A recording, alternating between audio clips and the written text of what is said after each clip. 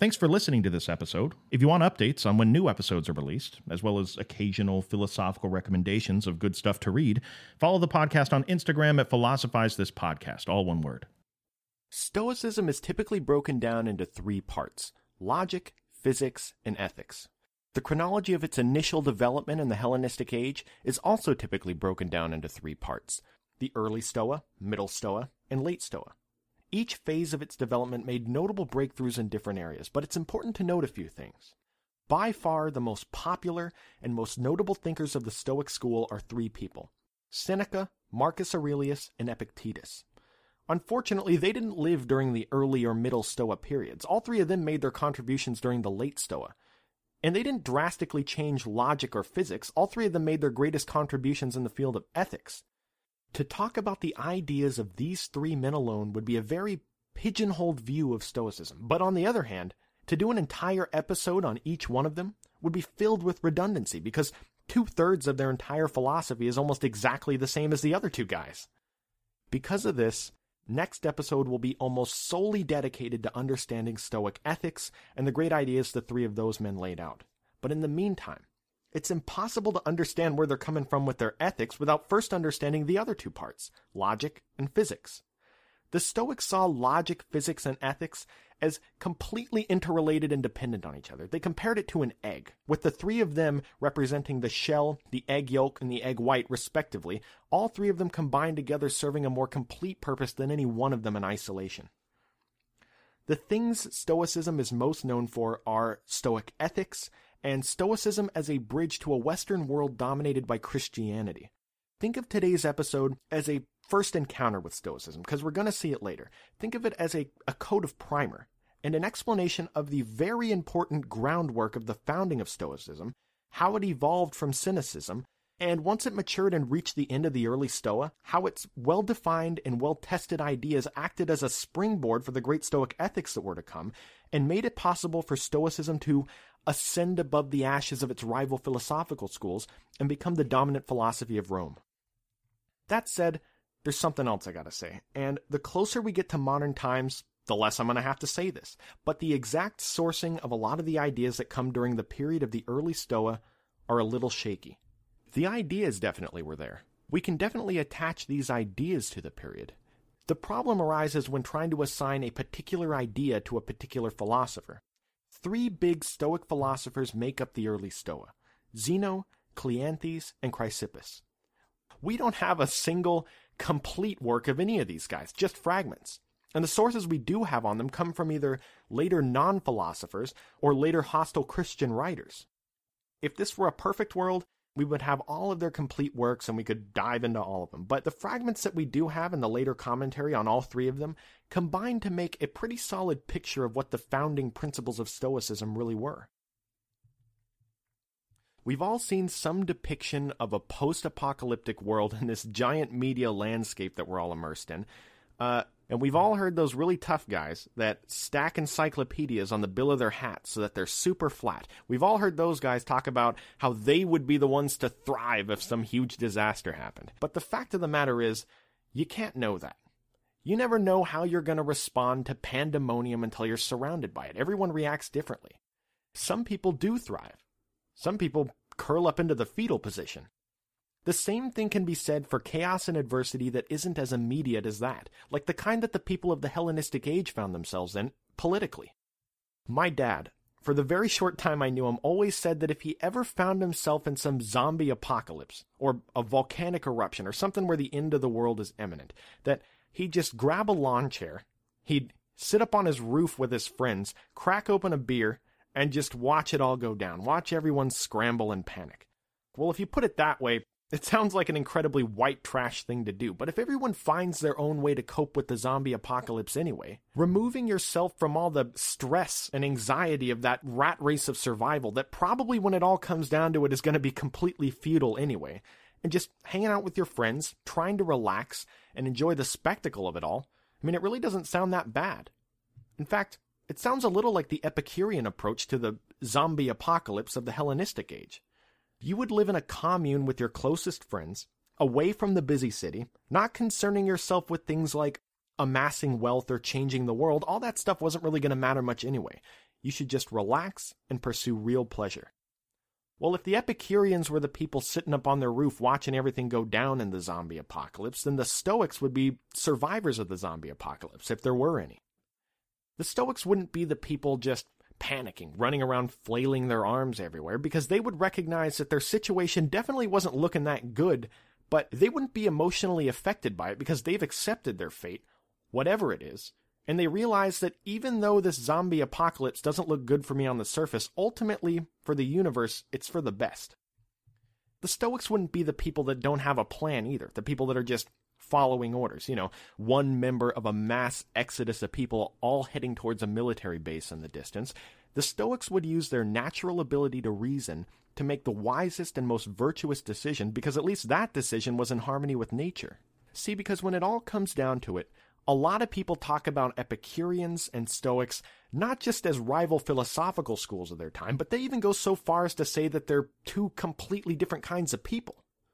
Now, I don't know if I entirely agree with the idea that they can be seen as opposites. After all, they were both schools descendant of Socrates. They were both interested in practical philosophy and the good life. There's actually a lot of huge similarities. But at the same time, I understand where these people are coming from. There was an article published in 1869 that talks about the two different kinds of people that make up Epicureanism and Stoicism and the common personality traits that you find in either of them.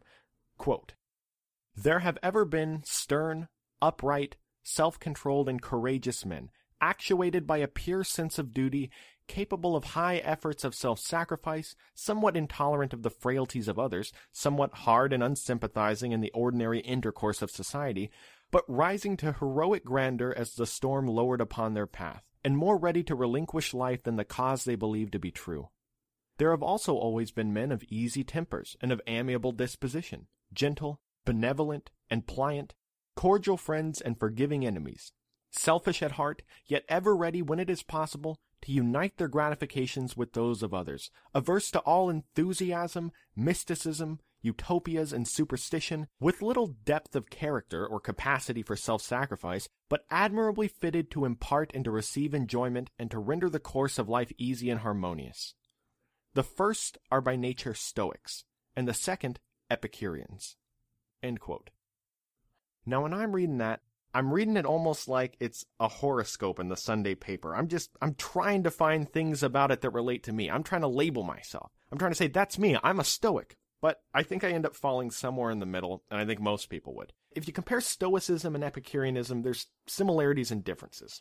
Both schools offered a way to cultivate a tranquil state of mind, but they laid out completely different ways to get there. Life in an Epicurean commune was about living a simple, self-governed life aimed at feeling pleasure, but Stoicism was more of a challenge people put themselves through. It's kind of like an obstacle course. Both schools agreed that we don't really need much more than our basic needs met to achieve a true state of happiness. The difference lied in where you focus your efforts once those basic needs were met. Followers of Epicurus thought you should dedicate your time to attaining pleasure. The Stoics thought you should dedicate your time to living more virtuously.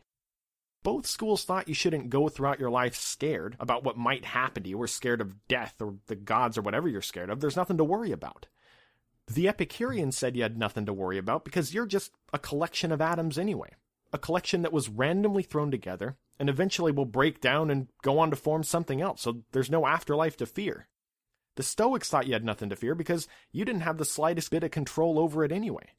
They preached the idea of resigned acceptance.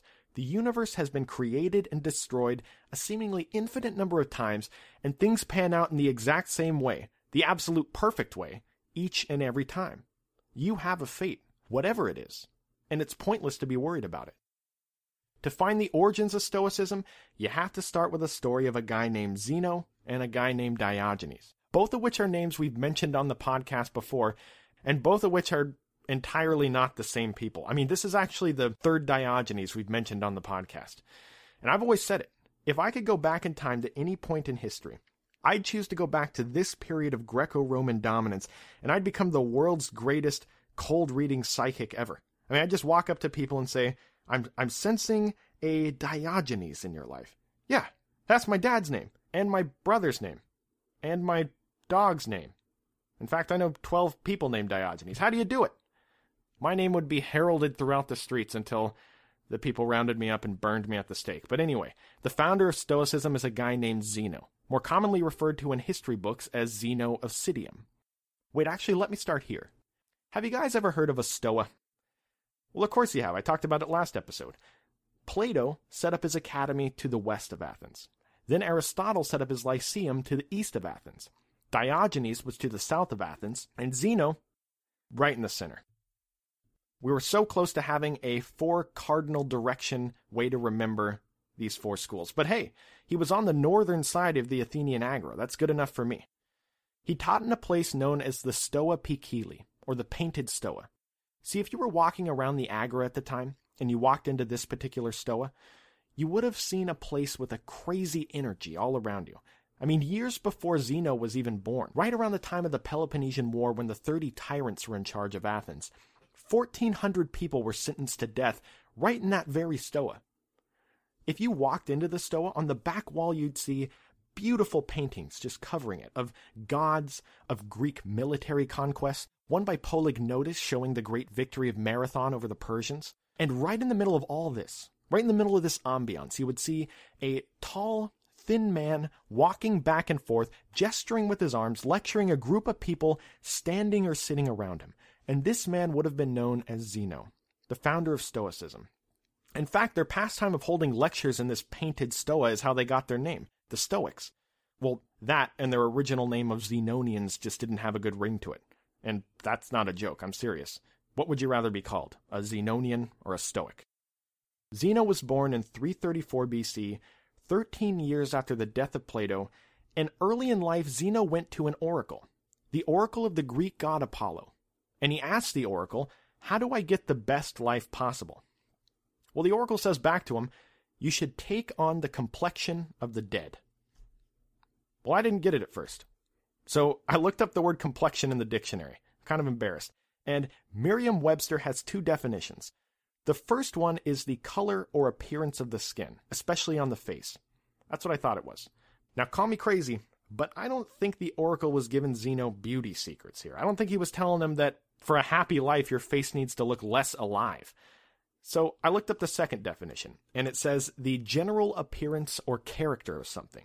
Now that starts to make a little more sense. I mean, why would it benefit a live person to take on the general character of a dead person? In what area does a living person envy a dead person? Well, the story goes Zeno thought about it for a while, then he decided to read a bunch of ancient books. And that's ancient in 300 BC, so that's really saying something. And then the next truly conclusive page we have out of his diary is that in around 311 BC, Zeno just survives a terrible shipwreck, swims up onto shore, and moves to Athens. Now, why did he just suddenly decide that his life of being a merchant was over, and that going to Athens and studying philosophy was a good idea, right then? Surviving a shipwreck in 300 BC? The odds of that must have been like storming the beaches of Normandy. It had to have been intense. I mean, there's no helicopter rescue in 300 BC. There's no life jackets in 300 BC. Not only would it have been terrifying, and probably something you've never experienced or even seen before in your life, but it also would have been an extreme test of physical endurance if you wanted to live. Zeno, no doubt, almost died in that shipwreck. He was clinging to life, just Michael Phelps in it to shore. And now, of all times, this is the time you choose to make a complete career change into answering questions about the nature of existence? He'd found the complexion of the dead, all right. No doubt he probably thought he'd gotten a little too close to the general character of the dead. I mean, after a close call like that, Zeno was ready to go skydiving, Rocky Mountain climbing, 2.7 seconds on a bull named Fu Manchu. This near-death experience changed his outlook on life. And quick aside, if you want to take something from Zeno's life, find a way to go get in a shipwreck. Not really, but the sentiment of what I'm about to say has been hijacked and squandered by cliches for I don't know how many years, but it's worth saying. If you want to drastically improve your life, find a way to think of each day and each moment as a gift. Fabricate the feeling state you gain from a near-death experience without actually having one, and you'll live 1,000 lifetimes. And I'm convinced this is what Zeno was feeling then. Zeno survives the shipwreck. He shows up in Athens and sits down at a bookstore, and he starts reading a book by Xenophon. You might remember that name from our episode on Socrates. He was one of the only 4 sources historians have that talk about Socrates in any depth. And Zeno was reading his book about Socrates way back then. He instantly loved Socrates, so much so that he went up to the bookstore owner and asked him where in the world he could find a man like Socrates because he wanted to learn from him. So the shopkeeper just looks outside of the shop, and like a scene out of a movie, he points to a scraggly man that's just hobbling past the shop and says, "Right there." The man was Crates, Cynic philosopher, staunch admirer of Socrates, and an all-around well-liked guy for his time. For Zeno, the decision was easy. He would become his student and learn the philosophy of Cynicism.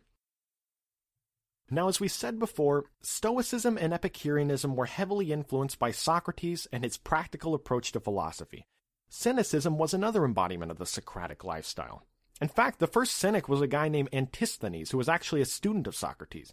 And there were other Cynics that achieved immense popularity like Crates, but no Cynic is more memorable or more devoted to the cause than Diogenes of Sinope. To somebody that didn't know what Cynicism was, this guy would look absolutely insane. I mean, just imagine Charles Manson living in a tub on the streets. Diogenes lived in a tub. He'd yell out at people who were just minding their own business in the marketplace. He would famously heckle Plato during his lectures and try to sabotage them. Some stories tell about him carrying a lantern around in the daytime, shining it in people's faces, saying he's looking for an honest man. The original Greek word that was later Latinized into the word cynic meant dog-like. Really, it was just referring to an extreme animalistic rejection to human conventions, but Diogenes took it literally sometimes. He would bark at people. He would lay around in public completely nude. He would do other activities in public that are not appropriate for a family show like this one. There's a story of people messing with him, and when they're eating at this banquet, they throw him their bones as though he were a dog. So he does the natural thing. He runs up to him and starts peeing all over their legs like he's a dog. He was so well known as a philosopher and social miscreant that Alexander the Great wanted to meet him when he came through town. And the story goes that Alexander's walking up to him, he sees Diogenes on the ground, and he introduces himself and he says, "Is there anything I can do for you?" And Diogenes goes, "Yeah, move a couple steps to the left, you're blocking my sunlight." Then Alexander laughs and says, "If I were not Alexander, I would want to be Diogenes." Then Diogenes says, "Well, if I were not Diogenes, I would also want to be Diogenes." Now, my first reaction when I hear this story is, Diogenes, what a character. And then my second reaction right after that is, why did Alexander the Great say he would want to be Diogenes? And I think I understand now. See, Alexander the Great was the most powerful man in the world, constantly surrounded by guards. Whatever he wants, he gets, even entire empires sometimes. There's nothing any normal man can do to him. And in a strange way, Diogenes is the same. He's so devoid of any pride, possessions, relationships. There's definitely a freedom in having nothing to lose. And I think this is what Alexander was getting at. But make no mistake, it's not like Diogenes was doing all this stuff simply for the sake of being strange. It's not like he was Lady Gaga. His lifestyle was a representation, albeit a very extreme one, of Cynic philosophy. Cynicism was about achieving a tranquil state of mind. The difference between it and something like Epicureanism was the method of getting there. Now, this tranquility can also be thought of as self-sufficiency, because you're completely unaffected by things like unfair rules or unrealistic desires. The Cynics called these external restrictions. Cynics believe that the good life, or the life that's worth living, is a virtuous life, and a virtuous life is one that's in agreement with nature. But they aren't talking about recycling or not dumping toxic waste into the ocean, at least not exclusively. They're talking about being in harmony with our own human nature and our place within nature. Now, part of our human nature is having the ability to use reason to better understand our nature. And if you were to live in perfect harmony with nature, there wouldn't be any external restrictions. You would be self-sufficient. Happiness is living in accordance with our rational understanding of nature. Now, what Diogenes says is that human nature is not to be part of this society with all of its little conventions and restrictions and rituals that we go through. All these desires, the desire to be a movie star, or the desire to have a giant vault of money, or to be president of the United States, all these desires are things that society has implanted in us. Diogenes just took this to an extreme and said that we shouldn't care about whether we live in a tub on the streets or not, or whether we look like Charles Manson carrying around a lantern at high noon. We should live a life in accordance with nature and do whatever we want, whenever we want to do it. The more we do that, the closer we'll get to achieving this tranquil state of mind. There's a famous story about Zeno where he's a student of Crates, learning the ropes of Cynic thought. And apparently he was a really good student when it came to learning the philosophy, but Crates thought he was way too modest. I mean, to be a true Cynic back then, you needed to give up any semblance of pride imaginable. You needed to be ready to accept something mortifying happen to you, and not care at all because you reject all these social conventions that tell you that shouldn't happen. So to teach him a lesson, Crates gives Zeno an assignment. He forces him to carry around a pot of lentil soup everywhere he goes. Now Zeno, embarrassed of having to walk around with a pot of soup, understandable, tries to hide the pot underneath his robe so that no one sees it. And Crates, with a move that in retrospect was completely uncalled for, takes his staff and smashes the pot. So now Zeno's really embarrassed, lentil soup running down his legs. He runs off, tries to hide or clean himself off, and Crates yells after him as he's running away, "Why run away, my little Phoenician? Nothing terrible has befallen you." It's these sorts of traumatic situations that probably led to Zeno not being entirely on board with the Cynics. I mean, he liked a lot of what they had to say, but he wasn't totally satisfied. Because if he was, he would have just became a Cynic, right? Cynicism was an evolution of Socrates, and Stoicism was an evolution of cynicism. So you had these Cynics like Crates and Diogenes around for a long time. There's kind of echoes of Taoism in there. You know, the idea that a lot of society that most people see as progress is actually regression, and we should return back to our more natural state. It's clear that Zeno, and Stoicism for that matter, was heavily impacted by two main ideas from Cynicism. One is the idea that the only thing you need to live a good life, a happy life, is virtue. The other is the notion that the best way to live life can be found by looking to nature. He liked those ideas, but Zeno thought something was missing. One of the main things that's missing from Cynicism that ends up being a key element in Stoicism is the idea of physics and metaphysics, an explanation of the universe. Where is it in Cynicism? The Cynics were direct descendants of Socrates. It's understandable for them to think of these questions as too abstract to be productive.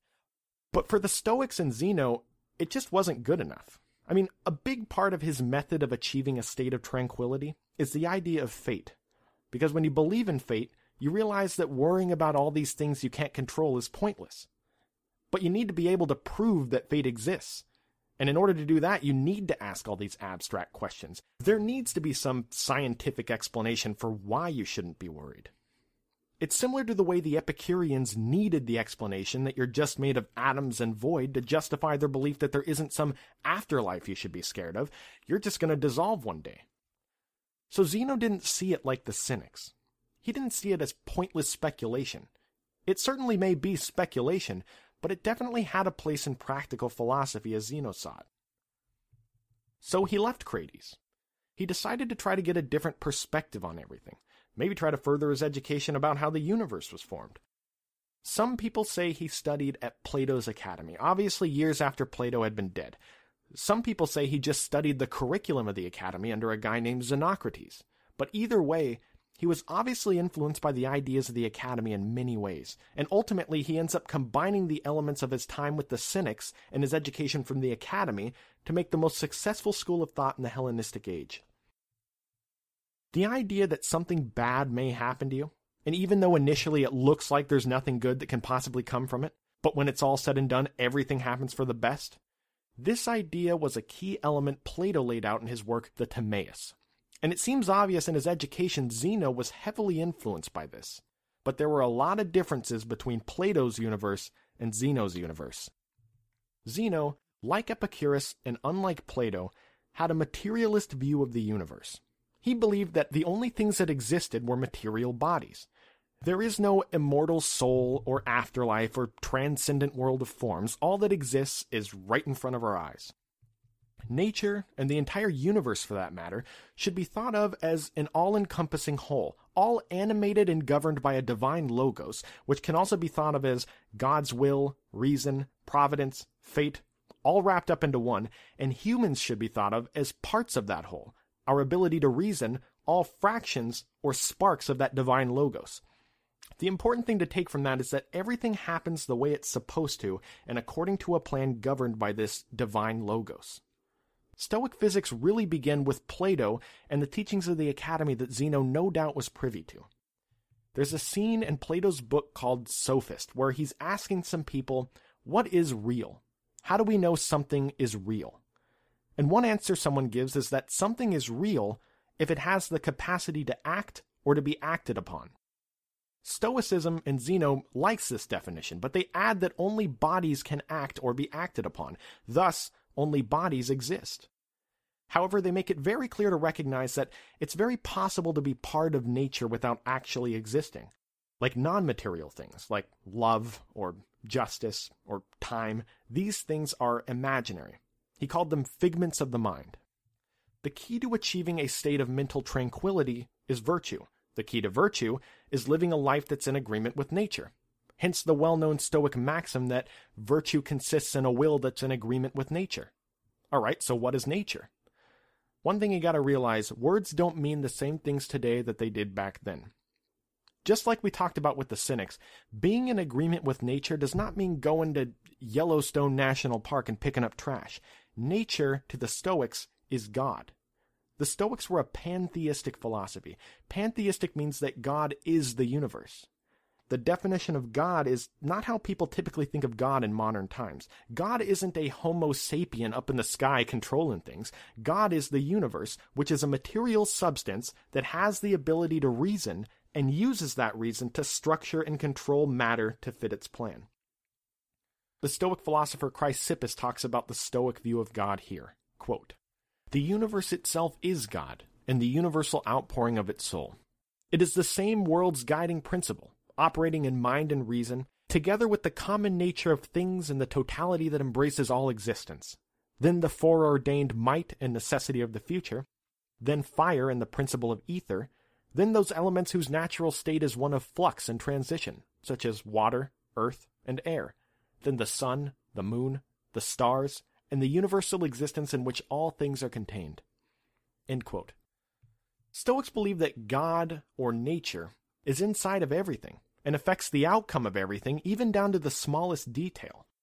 Now, to avoid future confusion, I'm just going to refer to it as nature from now on.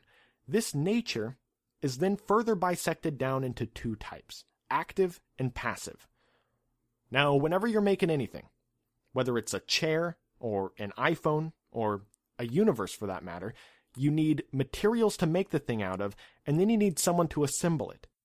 The passive element of nature is the raw materials, the matter, the physical stuff that things are made up of. But they would just lie there and do nothing if you didn't have something to set them in motion. The active element of nature is the divine logos, also known as reason, also known as fate. I swear the Stoics tried to confuse people with this stuff. This divine logos is the vehicle by which nature does its bidding and affects the outcomes of the universe. So you can see why the Stoics also thought of it as fate. They thought the universe is made up of 4 elements: earth, water, air, and fire. The passive elements were earth and water, and the active elements were fire and air. Right after the early Stoa, Stoics had an extremely detailed account of how the universe was created. It's fantastic. I recommend it if you have about 6 hours to kill. But the central themes of their story is that in the beginning, everything was made of a mixture of fire and air, the active elements, which then transform in various ways to make up the passive elements, earth and water, and then things keep transforming and being guided by this divine logos or reason to form the world that we're more familiar with.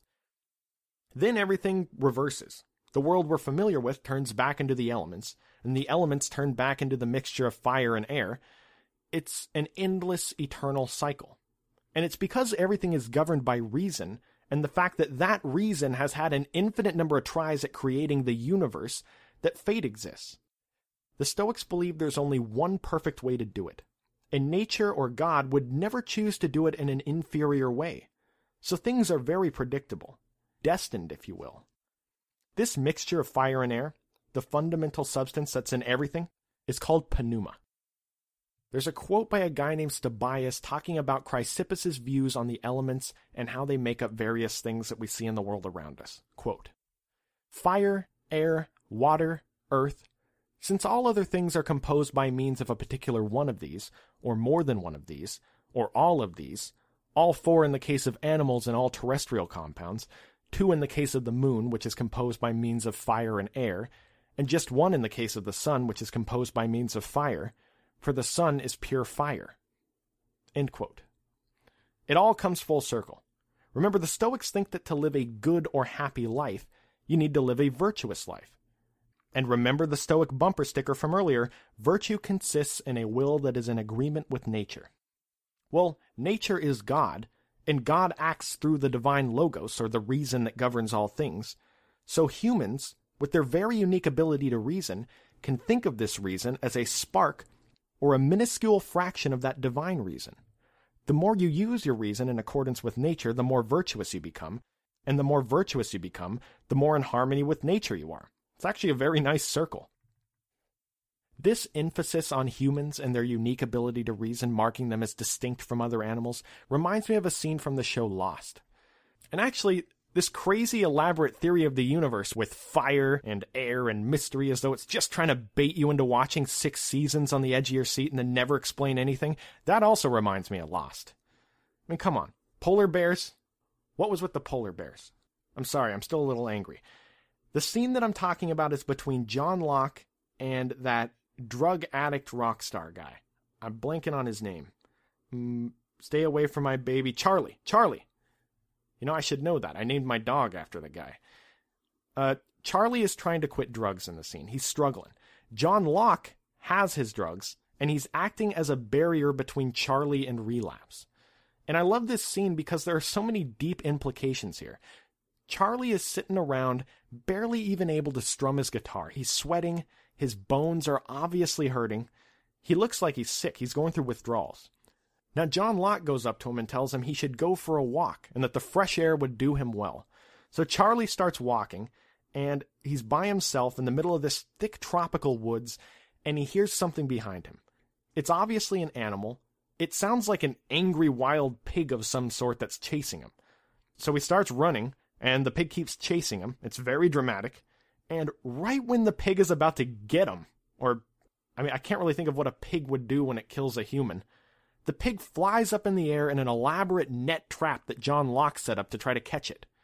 Now, Locke planned everything out. He set up 2 traps that day, one for Charlie to be walking and get pursued by the pig, and one for Charlie to unknowingly run the pig into so that John Locke could eat it. Now, at first, Charlie's a little upset about being bait for the pig, but then he just completely flips out. He starts demanding his drugs. He starts saying that he's sick. He starts asking Locke, "Why can't I have my drugs? Why do you do this to me? Is it to torture me?" And Locke says no. It's to give you a choice. Because being able to make choices based on something other than instinct is the only thing that separates you from him. And he points to the pig suspended above them in a net trap, obviously not doing too well. The idea of cultivating your ability to reason in harmony with nature and Stoicism is very similar to what John Locke is talking about in this scene. The goal of Stoicism was to be completely free of suffering by using our unique ability to reason to make decisions that are in harmony with nature. This state of being was called apatheia. And next episode is going to be all about these kind of things, but the important thing is that as humans, the thing we're best at is thinking, or reasoning, and we should use this reason to figure out the way the world actually is, not what we first think it is. Once we know that, we then realize that the best way to live within the world is to realize that the insignificant problems in our everyday lives don't really matter that much. Each human is an infinitely small part of an infinitely large universe that's created and destroyed an infinite number of times. All these little things don't really matter that much if you use reason. Rational is the opposite of irrational, and humans are most irrational when they're consumed by their emotions or impulses. Charlie in this scene represents a human that's in a state of suffering. He made poor decisions, not using that ability to reason very well, because if he had, he would have realized that doing drugs would have brought him this suffering. And yet he still continues, overcome by his emotions and impulses, to try to relapse and get his drugs back from Locke. Locke represents the Stoic way of looking at things. Not just the obvious example of reason when he doesn't give Charlie his drugs back, but he's a perfect example of somebody living with a reasoned outlook as the Stoics would see it. I mean, multiple traps? Using reason to know exactly how the pig and Charlie would react to his traps? He practically saw the pig's fate before it happened. Not to mention, his character on the show is incredibly tranquil and happy despite the fact that his plane crashed and deserted him on an island. I don't think the political unrest of the Hellenistic age would bother John Locke that much. There's a good quote by a guy named Sextus Empiricus that talks about this dynamic of Stoicism. Quote, "The Stoics say that man differs from irrational animals because of internal speech, not uttered speech. For crows and parrots and jays utter articulate sound, nor does he differ from other creatures in virtue of simple expressions, for they too receive these, but in virtue of impressions created by inference and combination. This amounts to man's possessing of an idea of connection, and he grasps the concept of signal because of this. For signal itself is of the following form: if this, then that. Therefore the existence of signal follows from the nature and constitution of man." End quote. We need to start wrapping this up, so let's get back to the early Stoa. Right after the death of Zeno was the next big name in Stoicism, Cleanthes. He was a philosopher by day, manual laborer by night, and somehow found a way to moonlight as a poet in between all that. He wrote a great poem, his most notable work called Hymn to Zeus, where he lays out the next evolution of articulating Stoic ideas. 4 of them. 1. God provides providential care. 2. The life of virtue is essential to happiness. 3. There is a harmonic unity to the universe. And 4. Universal reason, or logos, governs all things. This was a nice step forward in the organization of ideas, but Cleanthes was easily overshadowed by his student Chrysippus, who some accounts say wrote over 700 books. He was the godfather of Stoic logic. Now remember, the 3 main pillars of Stoic philosophy are physics, ethics, and logic. We've talked about physics, and we've made a reasonable case for how it relates to ethics, even though next episode is going to be tying things together much, much more than we did here. But where does logic fit into all this? Firstly, Stoic logic was definitely a huge accomplishment. They have a lot of interesting ideas, and to even be spoken in the same sentence as Aristotle is a massive compliment to their system of logic.